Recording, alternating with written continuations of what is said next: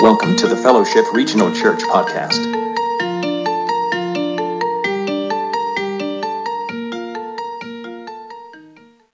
Let's pray. God, we ask that as we open up your word, that you will speak to us, so that we can hear you clearly. Lord, we come from different places. We bring in different baggage from the week, from our life. We ask that during this service that you will speak to us, where we can begin to understand what we need to do, how we need to operate, and ultimately how to get our lives at the foot of the cross. It's in Jesus' name we pray. Amen. Laurel or Yanni? Laurel? Heretics.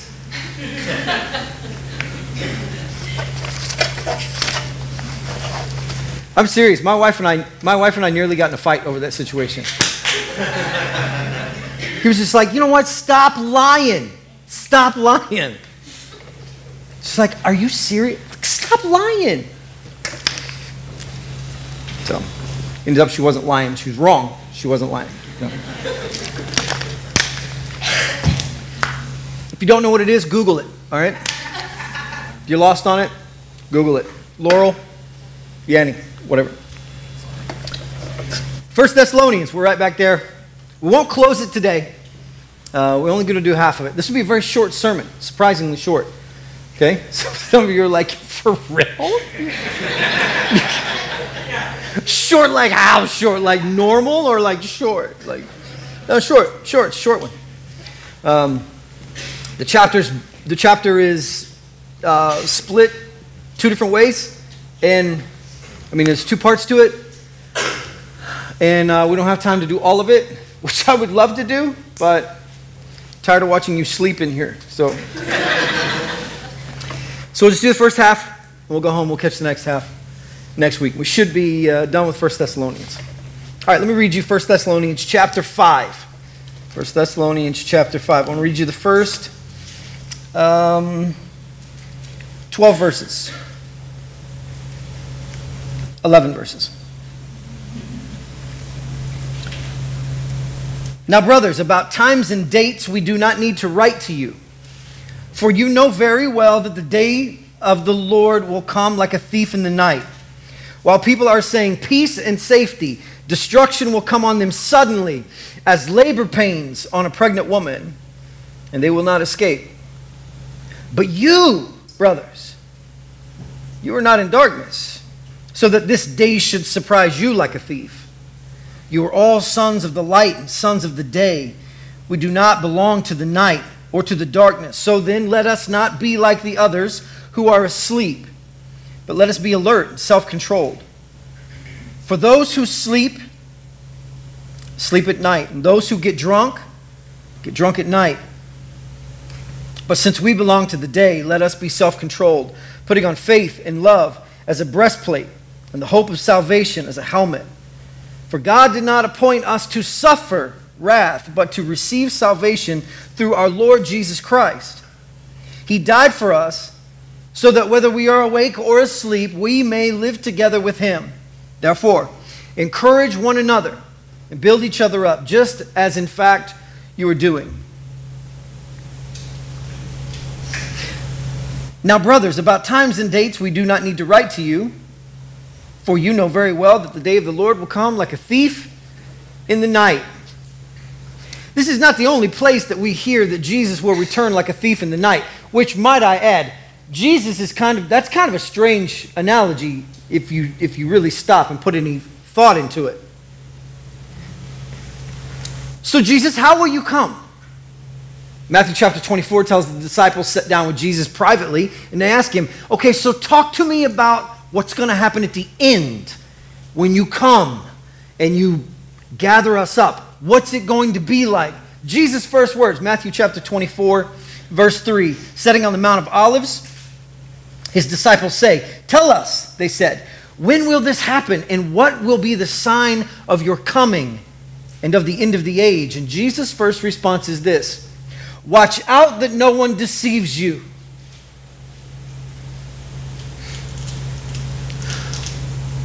Jesus, when are you coming? Watch out that no one deceives you. I think there's some wisdom in this. And here's why. Not only because Jesus said it, but because, if I remember correctly, something along the lines, there was a book that came out in 1987. It said 87 reasons why Jesus is going to return in 1987. Subsequently reprinted in 1988 as well. 88 reasons on why Jesus is going to come in 1988. No one knows. What's interesting about this is that you can tell that Jesus is a preacher because that's verse 3. Here's the question. When's it going to happen? For the next however many 30 plus verses, Jesus tells a whole bunch of stuff, and then finally he gets down to verse 39 or 38, and he says, or verse 36, but anyway, about the day and the hour, no one knows. The angels don't know, and then Jesus says, I don't know. I don't know. Can I tell you something? If Jesus doesn't know, you don't know, weirdo. Okay? You don't know. If Jesus doesn't know, you don't know. I can tell you this, though. As people age, here's the thing that happens. As they mature in Christ, here's the thing that happens. I sense more and more all the time that it's happening sooner and sooner. That's what it is. There's this thing. As you grow closer to Christ, it seems as if it's going to happen sooner and sooner. You begin to kind of catch this angst, this heavenly angst of like, it's going to happen. It's going to happen. I don't know. Generation after generation and after generation, as long as I can remember back, the oldest people that I've known in church have always said this, I think it'll happen in my lifetime. Because in our mind, our lifetime is so long. Like we live to be so old. 90? I got a great-grandmother that was, 92? Like that's it? No, it didn't come in her lifetime. Maybe it'll come in mine. But it seems like as we mature, we begin to catch this angst of like, maybe it's I hope it's soon. I hope it's soon. But we don't know. Anytime somebody shows up and they say to you, let me tell you when I think it's going to happen. This is the moment that you should be like, okay. Begin to just pull yourself back a little bit more and a little bit more because, listen, no one knows. No one knows. Jesus says, I don't know. The angels don't know. God knows. When will this happen? Unexpectedly, we don't know. Don't know. Next question. Jesus' short answer is, I don't know. Only the Father knows. Well, how will it happen? How will this whole thing unfold? 1 Thessalonians 5:2 says this, for you know very well that the day of the Lord will come like a thief in the night. They typically don't call and schedule that. You know what I mean? It's not like, hey, you're going to be home around 4? Going to come by and take all your stuff. Doesn't happen like that. You don't share a Google Calendar, you know? There's none of that. There's no arrangements made. That's kind of what makes it a thief in the night, is that you don't expect it to happen. So how will this whole thing happen? Unexpectedly. What's interesting is that this is not the only passage to where Jesus is compared to coming like a thief in the night. 2 Peter says this. 2 Peter says that he will come like a thief in the night, and along with that, sudden destruction will follow. Luke chapter 12 says, in sort of a parable way, it says something like, if the thief knew when the owner of the house was there, or if the owner of the house knew when the thief was coming, he could catch him. He would know. He's got to be alert. He's got to be aware. So how do you catch a thief? You have to be ready for a thief. You have to be alert and aware. You should probably understand your surroundings. So they ask him, so how will this happen? Thessalonians, they're asking Paul, we would like to know more about this. Paul says, this is how it will happen. It will happen like a thief in the night. Listen to this verse. For you know very well that the day of the Lord will come like a thief in the night. Verse 3, while people are saying peace and safety, destruction will come onto them suddenly. So then what's going to happen when he returns? Destruction. Destruction, suddenly. Let me read you this verse from 2 Peter. 2 Peter 3:10. This is a I don't ever remember reading this verse, and I don't know why. 2 Peter 3:10. But the day of the Lord will come like a thief. The heavens will disappear with a roar. The elements will be destroyed by fire, and the earth and everything in it will be laid bare. So how will this happen? Is scarily a word? Scarily. That's how I think it will happen. Because it sounds like a terrifying event. But what I like about this Thessalonians passage is he says in verse 4, but you, brothers, you are not in darkness, so that this day should surprise you. You're not in darkness. That's not where you exist, where you live. If you've taken your life and you've given to Jesus, you follow him with your life. You model your behavior after his. You are not in the dark. You are following him. You are what they call the children of the day or children of the light. So the destruction, is that for everyone? If Jesus is in front of me, I want to know when the destruction happens and everything is laid bare, is it going to hurt? What about me? He says, no. You who have given your life to Christ, this isn't for you. I'm not coming after you, I'm coming for you. So what will happen? It will be like a woman who goes into labor. There's no putting this train back in the depot. There's no stopping this sequence of events. There's no taking this scenario and reversing it. It's over. That's it. This is the end of the road. There's no making brand new decisions. Like, okay, hold on, Jesus, don't get mad. I'd like to take my life and I'd like to recommit it to you. What do I need to do in this moment? There's none of that. This is the end.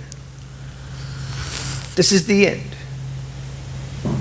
The next thing starts now. Short answer, what will happen when you return? Ruin, doom, destruction. The word that's used means the consequent loss of all that accompanies a complete undoing.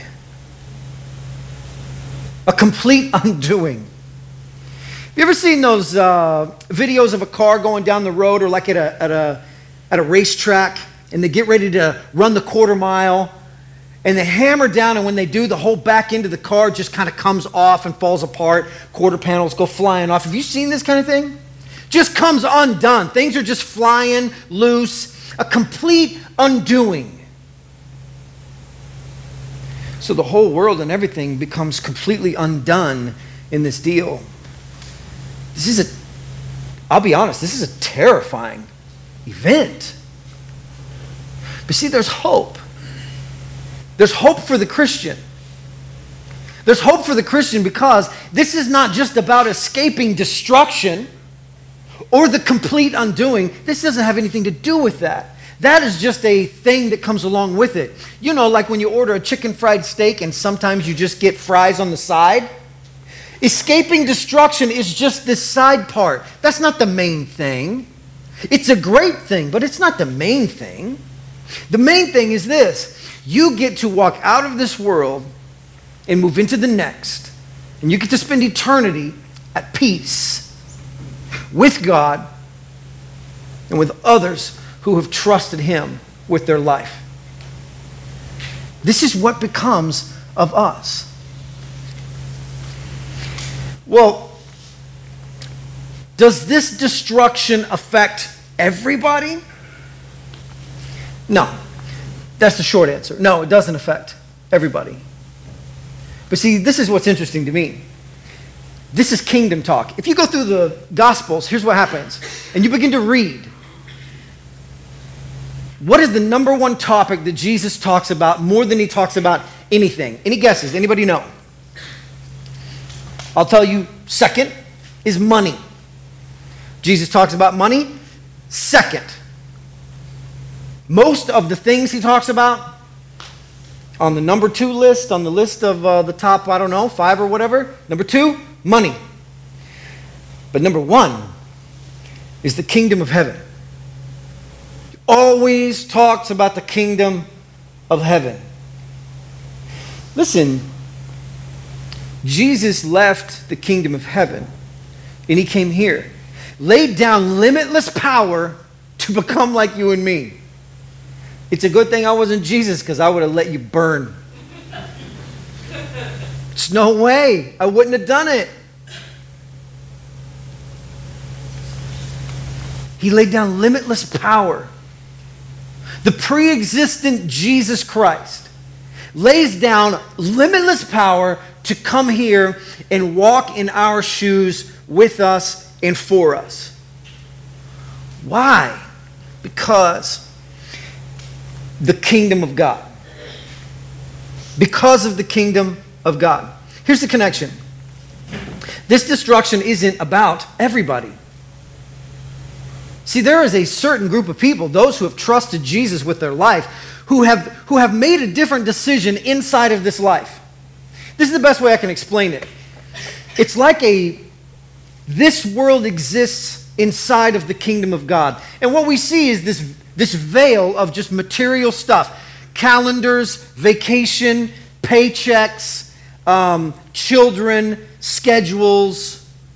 Like this carbon. Like we live in this world.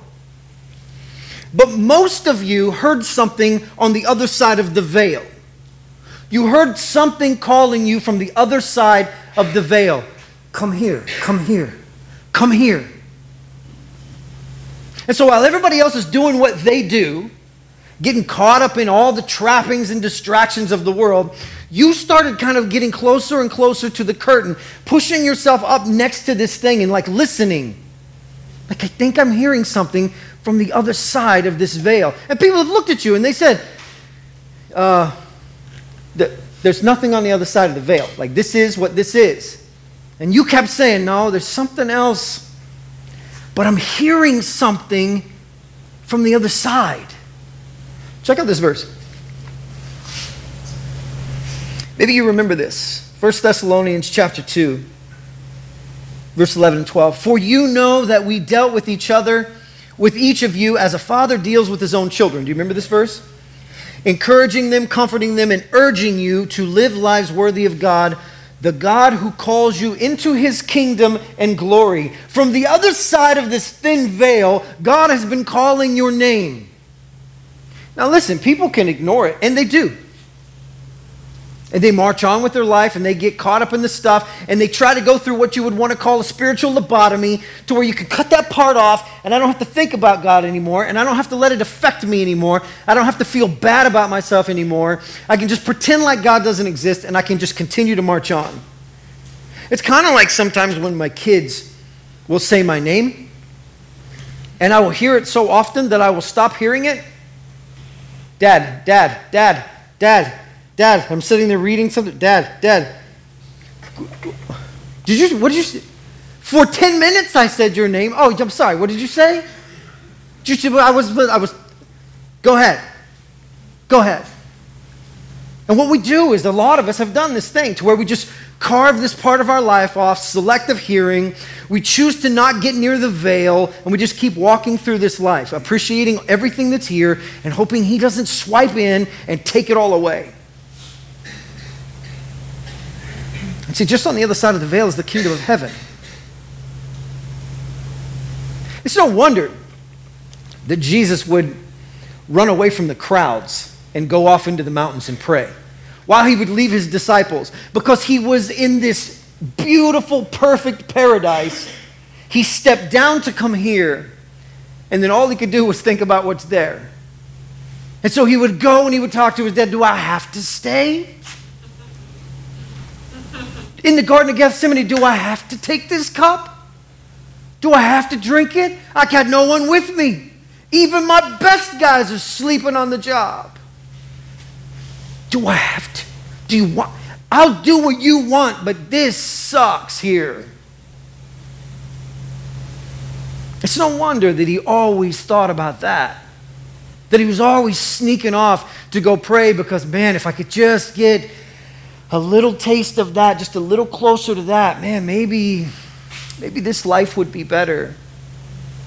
And so he would go to that thin veil and put his hands on it, and he would talk to his Father through this thin veil and just wish he could get on the other side of that, knowing full well he has a purpose in this world already.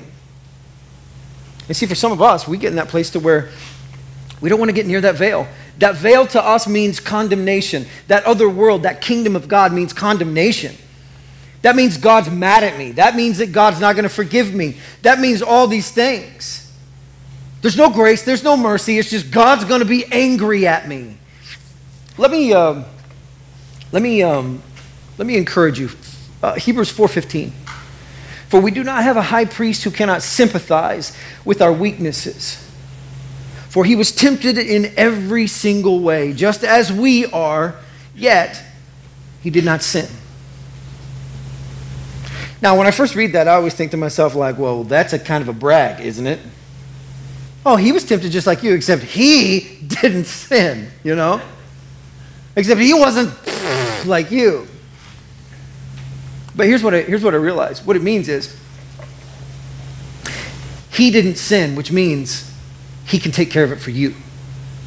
Because he didn't sin, he paved the way for you to follow in behind him and walk the road that he walked. That means you can overcome sin as well. I don't know, Jared. I'm pretty locked into my sin. You can overcome it. You can overcome it. See, what happens is we hear this call on the other side of the veil that God is calling us to something else, to something more, to this other kingdom. And though that is an escape from destruction, what else it is this thing that life makes sense on the other side of the veil. Like you have purpose.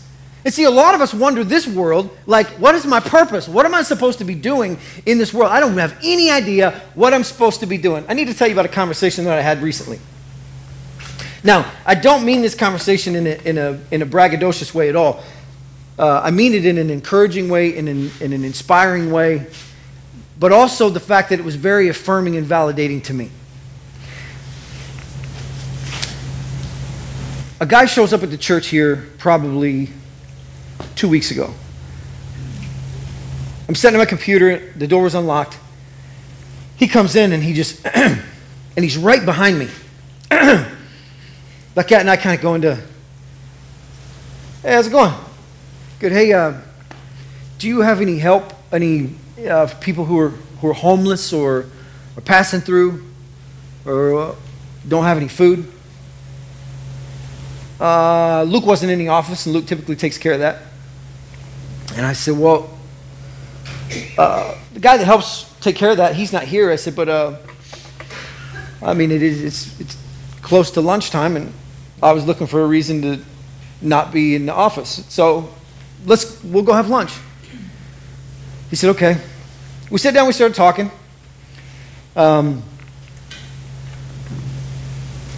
His name's Tracy. And we sat down, we're eating lunch. I said, so where are you coming from? He's coming from all over the place. All over the place. Lived in Oklahoma. I mean, everywhere. We ate dinner. Very guarded personality. I mean, didn't want to tell anything that was going on. Didn't cough up any. There was no big confessions. It was no big. And I wasn't going to twist his arm. But it wasn't going to go anywhere because I'm paying for lunch.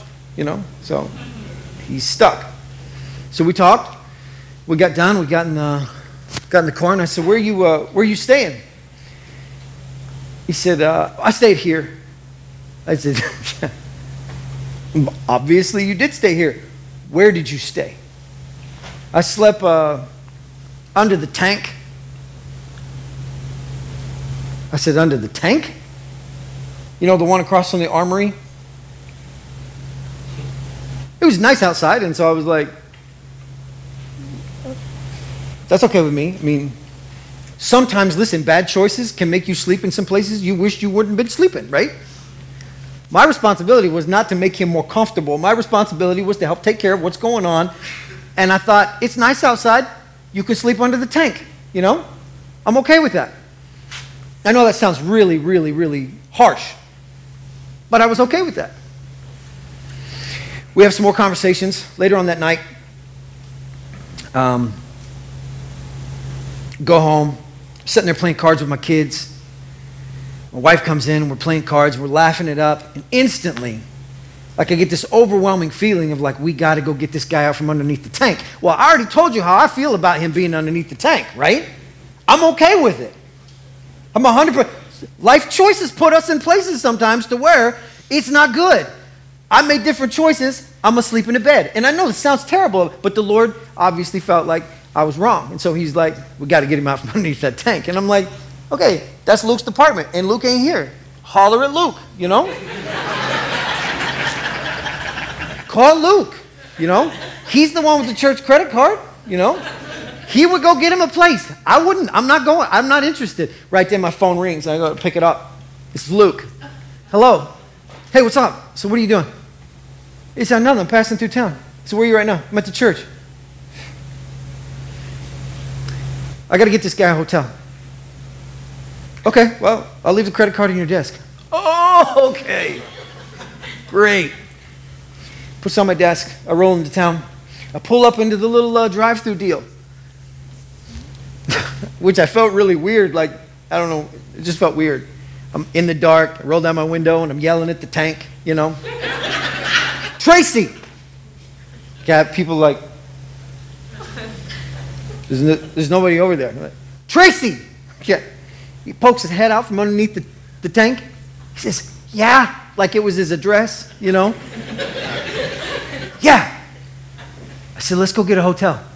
Okay. He pokes his head back in his house. He grabs his duffel bag, comes back out, sits down, puts his shoes on, drags his bag out, throws it in the back of the truck, and climbs in. He's like, man, I just drifted off. I said, oh, sorry to wake you up. I said, why don't let's get you a shower and a bed and this kind of deal. All right. As I'm driving out there, I'm thinking to myself, this is kind of a hostage situation. Because he really doesn't have any other way out. And he seems like a talented guy, like he could have some abilities in his life. It just seems like the conversation was smooth, he was witty, he was funny, he was comedic, he was considerate in conversation, he didn't dominate the conversation. And I looked at him and I said, hey, can I ask you a question? He said, yeah. I said, what do you want to do? What do you want to be with your life? What do you want? What do you want? I said, I don't know. I'm just trying to get back on my feet. I said, I need to tell you something. I said, when I look at myself compared to a lot of my friends, I got a really mixed up bag of gifts and talents. So I think about some of you and what the talents and gifts that you have and the abilities that you have, and I think, I could never exist inside your world, ever. Like some of you have these abilities to do things and build things and think through things that I do not have. Do not at all have. I got like this weird mix of like, I got a bouquet of flowers in this bag. I got a paint stirrer. I got a straight slot screwdriver, you know. And I'm looking at the Lord with my gifts and my abilities, which seem minimal. I said, Lord, like, what do you want me to do with a bouquet of flowers and a paint stirrer? How much sense does this make? And the Lord's like, it's perfect. It's just what you need. I'm like, I'm a weirdo. Look at me. I'm a weirdo. I'm just walking around with it. So what do? I don't know. I don't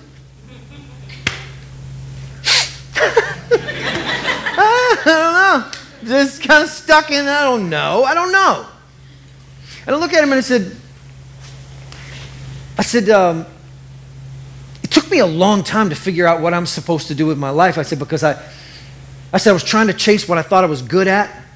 and my own abilities, and I couldn't make sense of the world. I said, until I got that Jesus piece into my life. And as soon as that Jesus piece was put into my life, all of a sudden I understood why I was carrying around the things that I was carrying around. So much more in my life made sense. Listen, I don't know if you've ever noticed in the newspaper, nobody ever puts out, looking for a storyteller. No one. That's not a real thing. I mean, not here. And I could not make sense of what am I supposed to do? And so I'm explaining this to him. And out of the blue, he just stops and he said, I had a girlfriend once who had a boy who had autism. And the look on his face was one of surprise, like full surprise. Like all of a sudden, like something had kicked into gear. And he says, you know what? I said, I studied that so much. He said, on how to teach kids with autism different things. He said, that's the thing that I spent so much time doing that. He said, and we actually made progress with this little guy. He said, it was really good. He said, that brought me so much joy in my life. Man, I thoroughly enjoyed it. I mean, and he just got, alive, just came alive between Casey's General Store and the hotel out by the highway. He came alive, and he's talking about this deal. And I said, fella, if you feel like you're supposed to work with kids who have autism, like, you should go do that. Because that's not something, it's not like the market's just overflowing with people who want to be in that kind of work. You should go do that. And he's like, you think I can? Look, if you love it, you can. Go. You should do it. He's like, man, I need to think about that, don't I? Pulled up the hotel. I said, can I ask you something? He said, yeah. I said, am I good at my job? I wasn't fishing for a compliment. I just trying to make a point. Am I good at my job? He says, you know, we've had conversations all day long. You talk to me all day long. You freaking don't shut up. You just yapped and yapped all day long. You talk to me all day long. I think you're good at what you do. I said, I'm real good at what I do. And he says, and he kind of chuckles. And I said, have you tried drugs? I mean, like as a lifestyle? He says, yeah. I said, alcohol?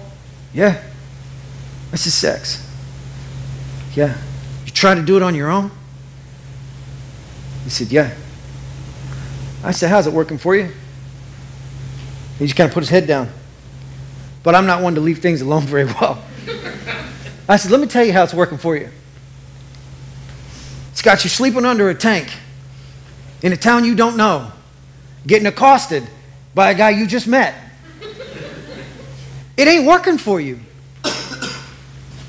And he just kind of sat there and he kind of laughed and he was like, you're right. And I said, I want to give you another option.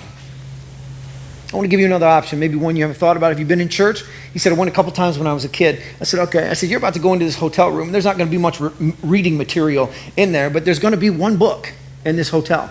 And it's going to be in the drawer. I said, and when you get up there, I want you to get that drawer, and I want you to open it up, I want you to pull this Bible out, and I want you to begin to read it.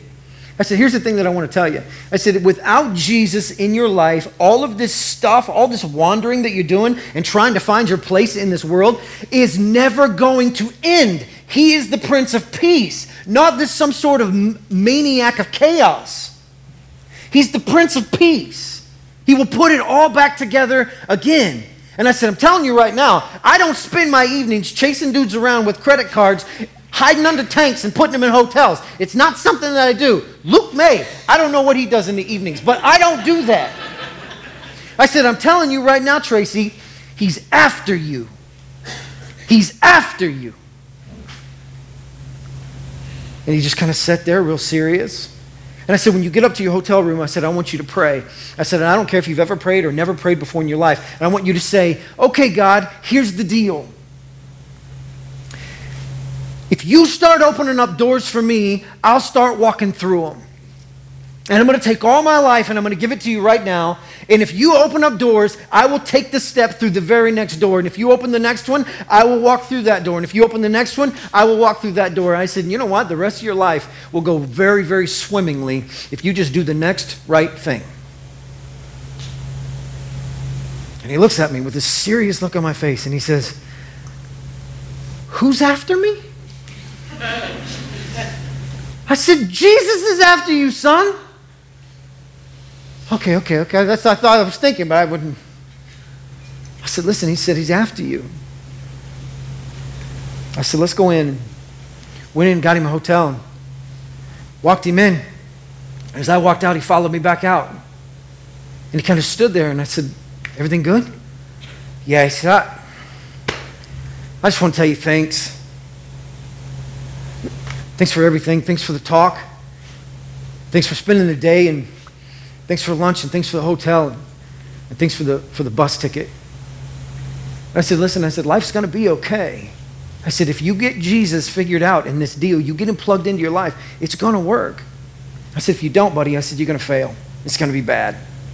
I said, but if you put him in the middle of it, it'll work. See, sometimes we get so comfortable in the trappings and the distractions of this life that we forget that this veil right here from the other side, that voice is calling the people around us as well. Psst, get him. Get him too. Bring her. Grab them. Go talk to them. I want them over here too. See, our responsibility is to make sure that we are on this side, hearing what is being said from the other side of the veil inside the kingdom of heaven. Because God is calling all of us to that place. But here's the thing, not all of us get to go. See, there will be some who will absolutely refuse to be a part of it.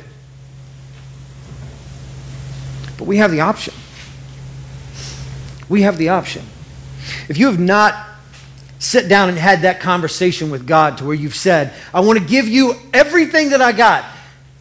If you promise not to judge it, and you promise not to hate me, and you promise not to condemn me, I will give you all of it if you will walk through me and just open the next door for me, and I can do this, I can follow you. If you have not had that conversation with God, then I want to encourage you to have that conversation.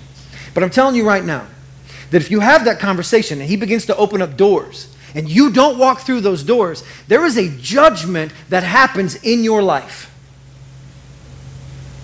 There's a judgment that happens in your life. Let your yes be yes and your no be no. If you step into that relationship with him and he begins to open up doors, you have to take the initiative and be obedient and be a man of your word and a woman of your word and do the thing that God has asked you to do. And I promise you this, there is a life of peace waiting for you. A life of peace waiting for you. But you must first obey. Got a buddy and he always says the same phrase all the time. That obedience precedes blessing. That obedience precedes blessing. You want good in your life? Are you doing the right thing? If the answer is no, then you can forget about the other. Do you want God to be good in your life and pour things out in your life and bless your life? What are you doing on your end? Are you obeying God? If the answer is no, forget about it. Obedience precedes blessing. You take those steps, and then God does his work. That's our responsibility.